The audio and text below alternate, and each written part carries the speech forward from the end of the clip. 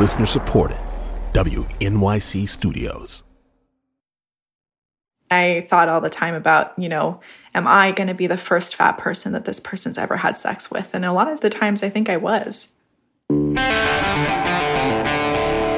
This is Death, Sex, and Money. I've been trying to date, and I'm not on the skinny side. The show from WNYC about the things we think about a lot. Our mojo just mixes, and that has remained true as our bodies have shifted. And need to talk about more. I'm Anna Sale. A listener named Fitz Rush lives in the Bay Area. In the past year and a half, he has fallen hard for a woman in Colombia. Her name is Gia. She's nicknamed me her Flaco. Flaco means thin, right? Like the thin man? Always makes me laugh, yeah, because they're just, that's not who I see in the mirror when I look, so. I first talked with Fitz 6 years ago for an episode that we did about infidelity. Back then, he told me he had dated several women who were cheating on their partners with him, and he described himself as overweight. Fitz went by Joe in our cheating episode, but he wanted to go by his real name this time. I'm public now. You're public now, so I will call you Fitz. I will call you by your real name. Sure. And when we talked before, it was about the series of relationships you had had with women who were in other relationships. And yes. you were feeling like you always had to be the sideshow, and it didn't sound like it was a situation that was working for you. And you described back then that you thought it might be because of what your body looked like. Do you still think of that time in that way? I know that I definitely attributed a lot of it back then to that. What I wasn't doing was just kind of taking control of the situation and realizing that even if that is the case, there is something I can do about it. Mm. And, I just started building more and more kind of confidence that I'm worth more than being a sideshow. Part of that confidence came from meeting women from outside of the U.S. He'd been on Tinder before, but at the start of the pandemic, the dating app allowed people to find matches across the globe. And Fitz noticed a big shift in interest. My experience with these dating sites has always been that where it's very few and far between for me that I make a connection with somebody compared to when I talk to other friends that maybe, went on 3 dates this weekend. So it's always been a different deal for me. So for some reason, when I landed in Colombia, I was getting a lot of likes. Colombia likes Fitz. Yeah. And in the Bay Area, I feel like there's just so much competition out there or something that everybody believes that they would not just settle. So when they see somebody like me, I think I'm like the symbol of, that would just mean I'm settling. They won't go that route. Mm-hmm. It feels like it comes down to your body size and weight. I've always felt that. One of those people who swiped right on Fitz in Colombia was his now girlfriend, Gia. They started trading photos and talking on daily video calls. They were falling in love. And then a few months after they started talking, Fitz had a health scare when a blood test determined he was pre-diabetic. It was important that, she kind of accepted me when I was probably going into my worst. I had been in years, physically, as far as, when I got my tests and stuff. So she was there with me through that. And then she was there with me through my transformation through this last year. How would you describe your body now? I'm still a large man at 6 foot tall. And the number doesn't necessarily matter, I guess. But, I do, the one joke I tell myself in my head a lot is just, some stranger is going to look at me today and say, look at that fat guy. And I'm going to, in my head, be laughing and saying, wow, I lost 80 pounds this year. It's just all perspective, you know, and I can't really change other people's thoughts on what they see or what they think. I can only worry about mine, so that's what I'm going to do. And together with Gia, Fitz is figuring out what comes next in this relationship. He just met Gia in person for the first time during a recent 6-week trip to Colombia, and it went really well. Now they're talking about whether she may move to be with him.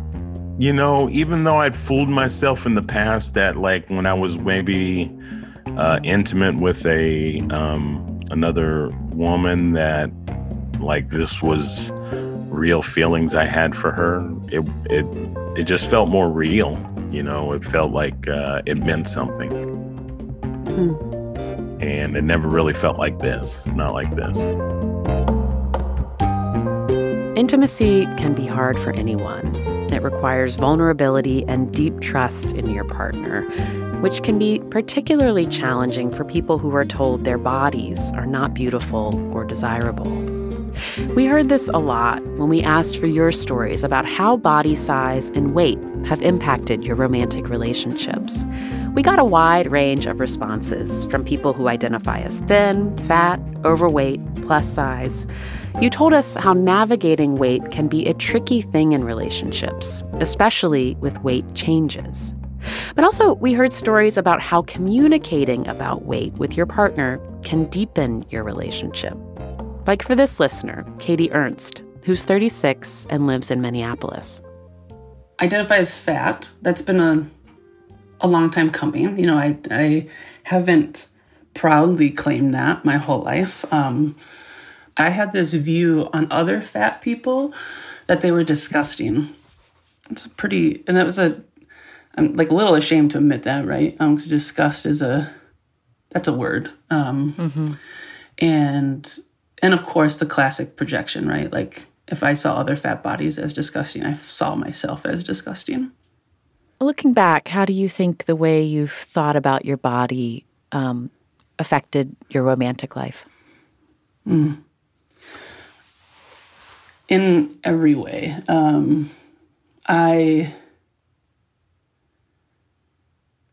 grew up in the 90s during, the quote-unquote obesity epidemic, right? And that sort of, all those narratives coming my way. And I can remember, I don't know what show it was. It was some daytime talk show. And they had couples on the show that were fat women with good-looking skinny men. And they were like speculating, basically, and taking questions from the audience about why would a good-looking fit man be with a fat woman? And the answer really was either because the woman was a beard, the man was gay, or it was a fetish of some kind. Because there's just no possible way that a man would love a fat woman. And I think I really internalized that. And I can remember this one time I was driving home, and I'm like the person, that talks to themselves in the car and works things out. And wait, like you have full-on conversations by yourself? Oh, for sure. Yeah. Yeah. Okay. On the other hand, blah, blah, blah, blah, blah. You don't say. Yeah, and I was like pretending as if I was talking, like I must have had a crush on a guy or something like that, and I was like almost giving a monologue for why he would want to date me, and it started with like, I know I'm not the typical feminine standard of beauty, but, and then I'd be like, I'm loyal. I make a good, apple pie. I'm smart. I'm intelligent. I care deeply. Like I gave all these things that were like, things that I was proud of about myself, but at the cost of my physicality, right? And beauty and desirability. And at the time, I remember thinking that was like wow, I love myself so much. Like, I think so highly of myself. And it was so sad because it was like, I was just basically giving a list of why someone would want to date a fat person that had nothing to do with their beauty or desirability. Katie didn't date much as a teenager. In their early 20s, they dated a guy for a few months, but they really had a hard time believing he could be attracted to them. And then around 10 years ago, Katie met Julian, and everything was different. They loved my body.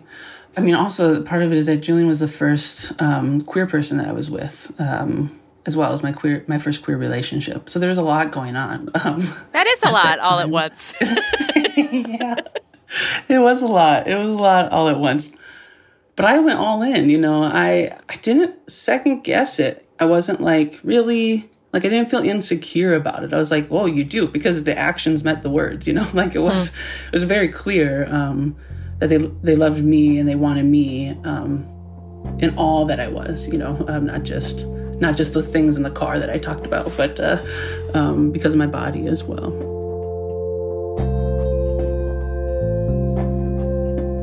Like, for example, when I were spooning like one evening and I was the little spoon. I like to be the little spoon. And they had my hand on my stomach and they like grabbed it. They grabbed my stomach and I got really quiet. Back then I would get quiet in times of feeling strong emotions.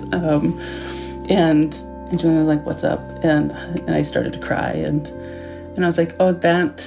My brother and sister used to like knead my fat. Like they would like pin me down and they would like a Doughboy, right? You remember the Doughboy, the commercial? And it was upsetting and horrible. And so when Julian grabbed my stomach like that, it just triggered, you know, that reaction. And they're like, can I just hold you? Can I just hold your stomach? And I was like, yeah, you can just hold my stomach. And so we just laid there and they held it. Julian is thin. Katie describes them as straight size, meaning they don't wear plus-size clothes. They've been married 7 years now and are both genderqueer. Julian was the first to change their pronouns about 6 years ago. Around that time, Julian also changed their name and started taking testosterone. Was it difficult to be able to watch Julian be able to manipulate their body with hormones into how they wanted their body to look? When your experience has been very different. Your experience has been having to change the way you think about your body so you can find self-acceptance. Mm-hmm. The funny thing is that even in their ability to take hormones and have their body change, it doesn't necessarily result in love and acceptance of that new body.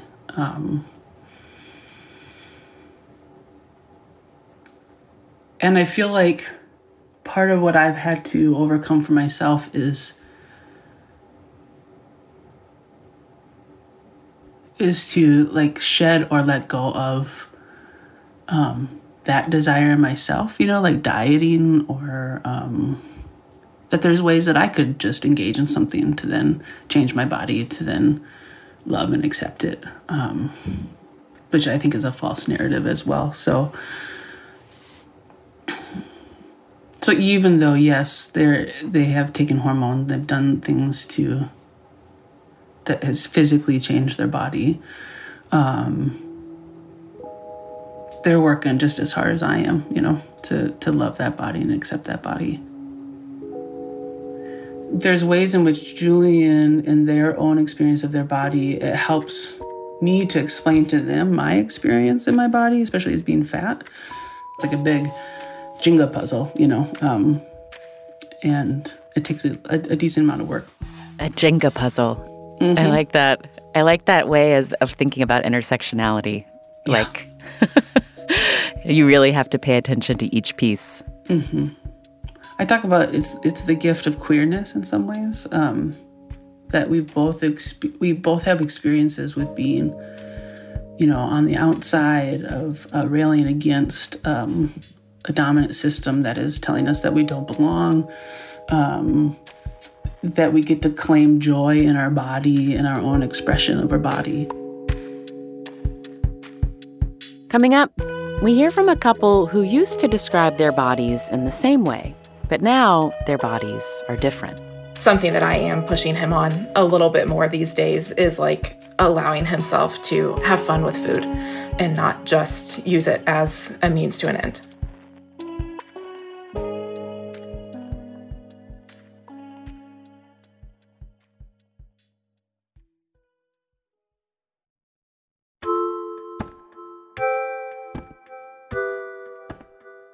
In my tradition, blessings are used not to make something holy, but to name what is already holy.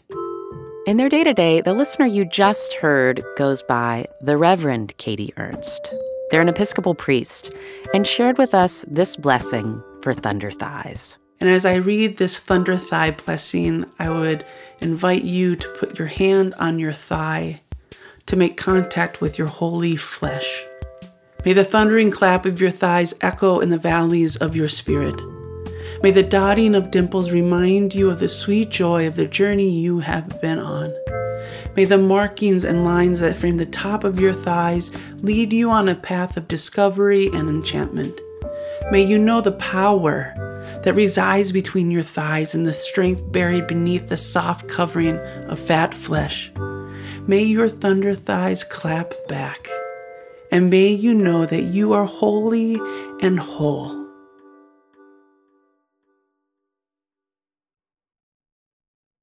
This is Death, Sex, and Money from WNYC. I'm Anna Sale.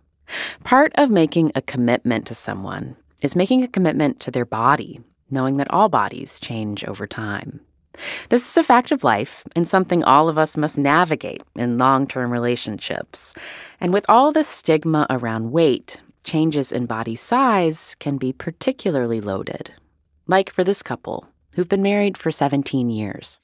Hi, Anna. My name is Farah. I live in Louisville, Kentucky with my husband, Jim.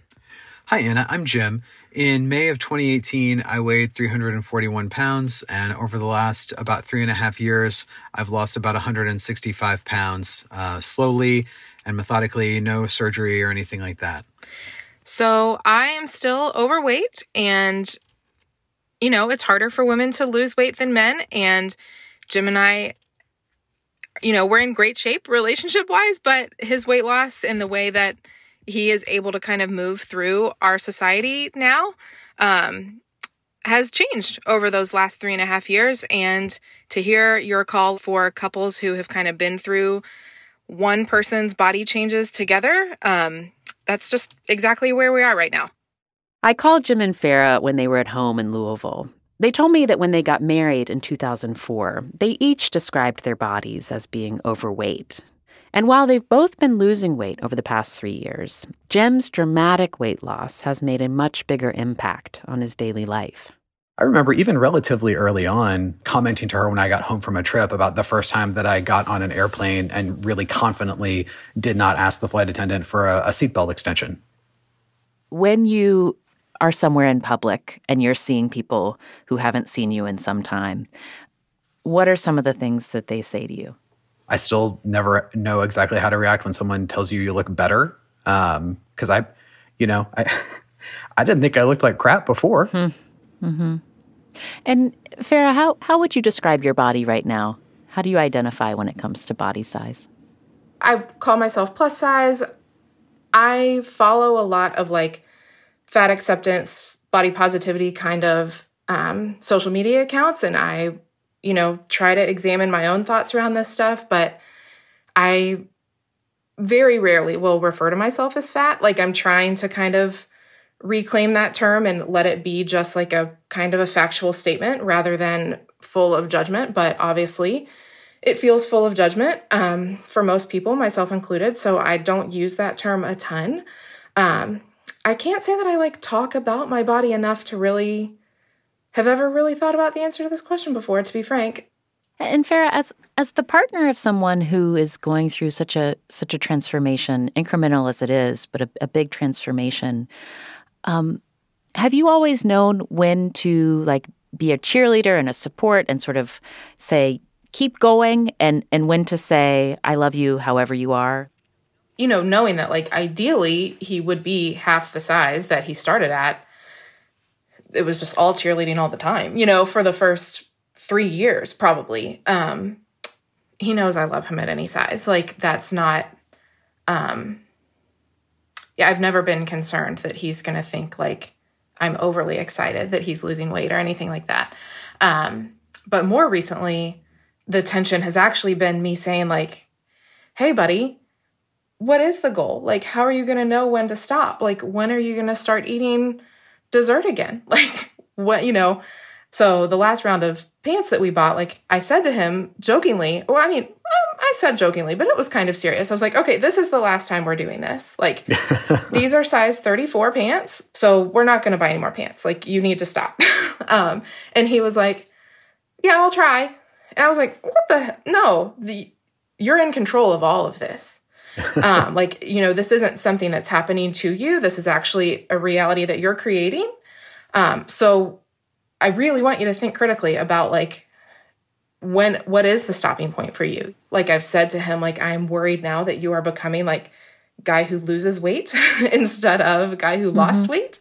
And what do you think about that, Jim? You know, that has been part of the experience for me, is recognizing that kind of autonomy that I have. And I'll be honest, there have been moments where maybe the sort of achiever in me had that were sort of like, well, if I can do this, what else, you know, what else can this thing do? I can get very, not just rigid, but sometimes narrow in my thinking about something. And I think over the last at least the first 3 years when I was losing weight, my approach to my relationship with food was, how am I manipulating the ways that I eat and how I eat and when and how much in order to affect change in my physical body? And so it's been 3.5 years at least since I have, you know, known what it's like to eat a meal that's intended to keep me at the same size. Mm-hmm. If I were this size for the rest of my life, I'd be thrilled.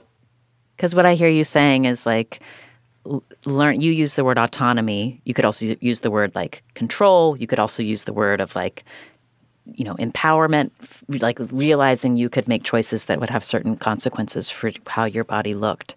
But I didn't quite hear if you think these are the last new pants. Yeah, I would actually love if these could be the last new pants. That would be great. Yeah. As if there's, like, an outside force determining whether he can stay at this size. Like, dude, it's your choice. Like, it's your choice. I mean, again, back when we bought this round of pants a couple of weeks ago, I was like, these are the last pants. So, like, if these start looking baggy, I'm going to make you eat some whipped cream or something. And have there been moments where there have been flashes of where this tension has shown up? Well, the one that came to mind was, I think we were getting ready to walk to dinner or something, and we were getting ready to leave, and he was like, I think I'm going to grab this pullover. And I was like, yeah, okay, whatever. Like, it wasn't cold enough for me, but, you know, Jim, like, being sort of gentlemanly in the moment, I guess, he was like, do you want to wear my pullover? And I was like, okay, your pullover doesn't freaking fit me anymore. Like, I cannot wear your pullover. And that did irritate me. And I said, like, okay, that pullover comment bothered me because it then reminds me that, like, now I'm bigger than my husband. And how did you feel when she explained that to you, Jim? Oh, well, I felt like crap in the moment, not because she had called me out and said it, but because I should be adjusting my own behaviors and responses to things based on that self-awareness of, you know, how dynamics might be different because my size is different. You know, I think this is pretty gendered, pretty, I don't like it, you know, but I do feel some kind of way about being a bigger size than my husband. Like, I think in our culture that just, there's a lot of self-judgment there.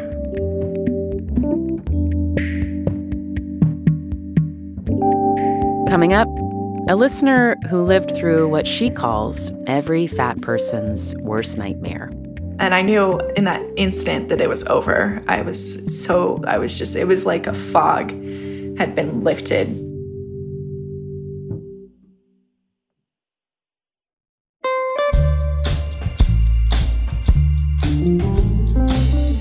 When our intern Sarah pitched the idea for this episode, we all immediately thought of a podcast called Maintenance Phase that we are fans of.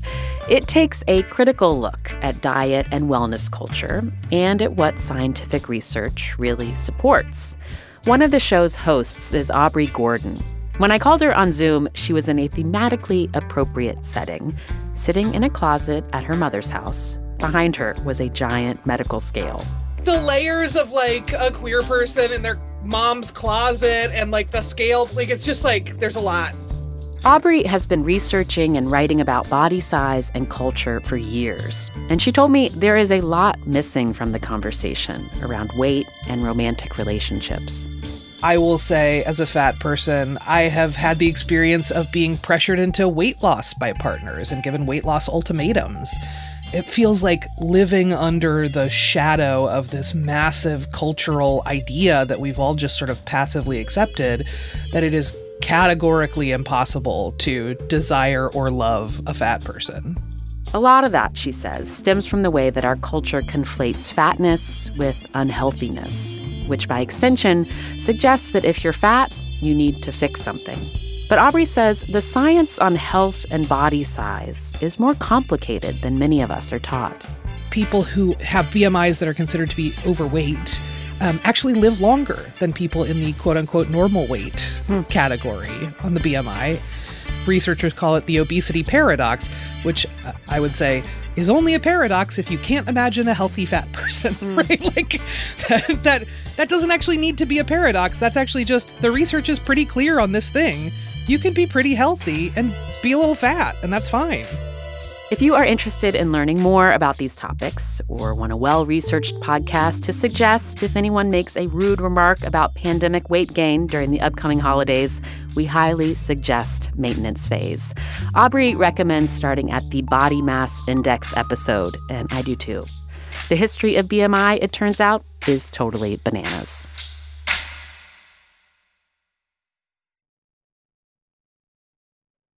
This is Death, Sex, and Money from WNYC. I'm Anna Sale. We heard from many of you who told us about how important the fat acceptance movement has been in your lives, especially for younger people who grew up within it. Maddie is 24 and spoke with me from her home in Oakland, California. So I would describe myself as plus sized. I describe myself as fat, more specifically in the context of, the fat positive world. I would be described as a small fat, sometimes mid fat. Maddie grew up in San Diego in a predominantly white and thin community. Maddie's Latina. I really didn't date at all in middle or high school. I definitely was not the person that anyone would go for publicly in the area that I grew up in. And when I got to college, the world kind of opened up for me a little bit more, but I still, I went to this small town on the central coast of California, and it is predominantly white as well. And the standard is very much white, thin, blonde. So I started kind of dating in college, but it was always very casual hookups. I jumped into it really, really quickly, I would say, because I had no experience at all. I hadn't even kissed anyone when I went to college. And I had sex for the first time the same day that I kissed someone for the first time, which was really a pretty intense experience. Wow. Yeah. What were the circumstances of that day? Like what happened? Yeah. You got a lot done in one day. I know. Yeah, so it's actually a really funny story. So this friend who I'm actually still friends with, I had been crushing on him since I basically met him. He lived across the hall in the dorms from me. And one day I went up to him and I just told him, like, if you ever want to hook up, just so you know, I'm down. Maddie. I know.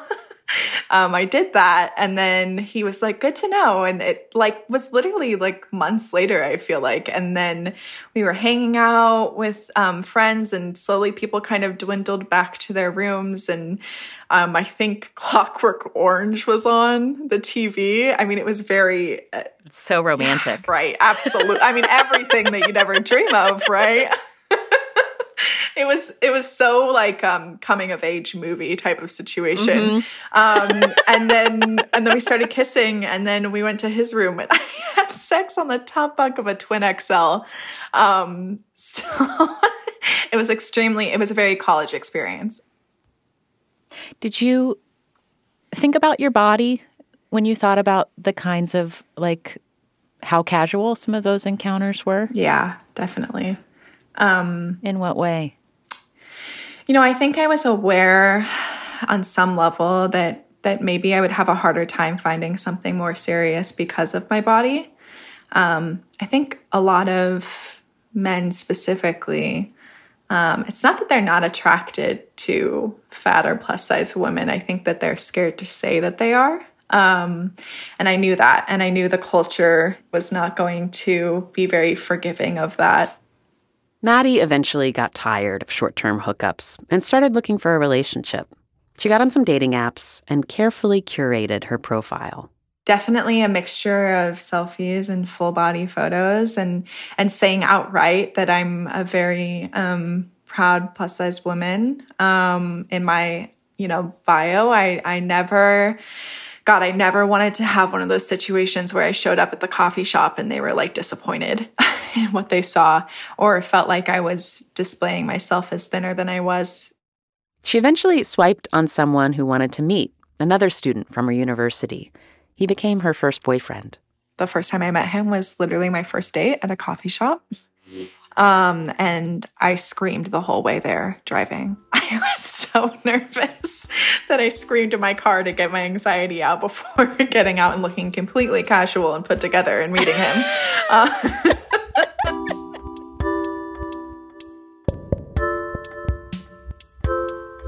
Did you talk about your body with him? Oh, yeah, all the time. I had a lot of kind of traumatic things happen to me related to my body that we talked about. I would get calls like every day in middle school from anonymous numbers of girls at my school calling me like, I'm going to cuss. They would call me like a fat ass cunt and tell me that I deserved to die. When you would share these painful memories, what was his way of listening? He would hold me when I would cry about it, and he tried, I think, to reassure me about, my body and the fact that he thought I was beautiful and sexy and all these things. What was his body like at the time? Thin, very conventionally attractive, white. Did you love him? I think I did, or I think I thought I did. But when I look back with the context that I have now, I think that a lot of what I felt was actually the result of pretty intense manipulation. And so I don't think it's the same kind of love that I would hope to have in future relationships. Maddie was with her boyfriend for almost 3 years. Then, when COVID hit in the U.S. in March of 2020, they decided to lock down together at her apartment. He was asleep in her bed, and she was up late. And I was out in the living room, and I saw his phone on the table kind of light up. And I had his password, but I had never used it. And something in my gut, I had been having weird gut feelings for a while that something was going on. And I just knew, I was like, you got to check his phone. And I saw years worth of text messages between his sister, his brother-in-law, his mom, his dad, talking about a girl named Shandy. like it was his girlfriend, you know, them saying, oh, is Shandy going to come join us for the holidays? We'd love to meet Shandy. When are we going to meet Shandy? I hope she's doing okay. And I just knew. I was like, either he's been cheating on me and has another girlfriend, which would be pretty incredible because we spent almost every day together, or he's made someone else up. Maddie woke him up, phone in hand, and asked him what was going on. And he told me that he had made up a fake girlfriend with like a whole other background story and details, etc., because he was too embarrassed to tell his family that he was dating someone who was fat. She knew right then that their relationship was over. He went back to sleep. She called a friend to pick her up and spent the night away from him. But the next morning, she came back. And I sat down in bed next to him. And I said, like, this is the last time that we will be in a bed together. Was he contrite? Was he ashamed? It was like talking to like a little boy that got caught stealing candy at a store, you know? He seemed really ashamed. I remember he was crying when we said goodbye, and he said, I just don't want you to, you know, internalize this and think that it's about you. It's me. I'm the problem. And I was thinking to myself, like, of course you're the problem. No shit. But also, it is about me. And it's also about me in like a larger context. And it felt more like about me in the context of like what fat women have to go through.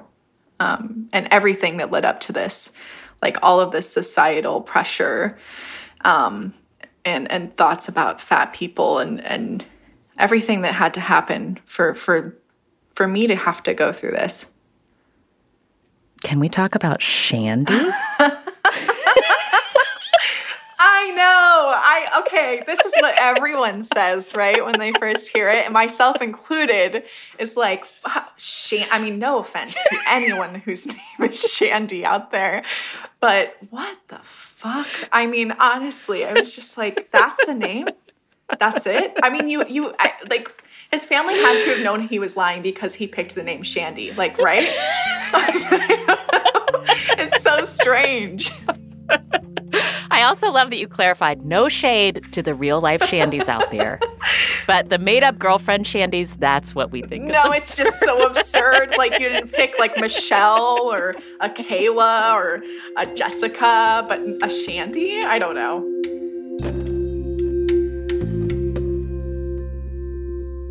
Are the types of bodies that you're attracted to, have they changed at all after having this experience with your ex? I think I am a little more hesitant about dating like white, conventionally attractive men. And I'm queer, so I've definitely been talking to, you know, women, non-binary people more than I did before. Also, I don't know if you can hear my guinea pigs right now. I can't. I would like to. That little like squeal. Yes. Squeak. Yeah. Exactly. But yes, I've actually been seeing someone casually for like the last year. And but it's very different from anything that I've ever had. For example, when we first started dating, we had a conversation about fat phobia, and he went out of his way to read this like really dense history book called Fearing the Black Body, The Racial Origins of Fat Phobia. And he read the whole thing when I recommended it. And we had a conversation about it. And I don't know, just things like that. It's a lot more, I feel a lot more seen. And why is it casual? What does that mean? We are not in a like monogamous committed relationship. And I think that's complicated. I think that I have a lot to work through still. I honestly, I mean, I think, like, as anyone could understand, like, what happened was really traumatizing for me. And so I'm just not ready to dive into a relationship in the same way that, like, that I would if we decided to take that next step, you know? You said when I asked you if you were in love in your relationship, you said, I hope for a different kind of love in future relationships. Yeah. When you think about the kind of love you want in your romantic life, like, what do you think of now? I think about that relationship, and it was like, oh, on birthdays, like, we'll go get a burrito. And I was like, I'm totally fine with that. Yeah, I don't mind that we don't do things for anniversaries and birthdays. And that was bullshit. I was totally lying to myself because I want someone to make a big deal out of me. And if I have to wait, then that's okay.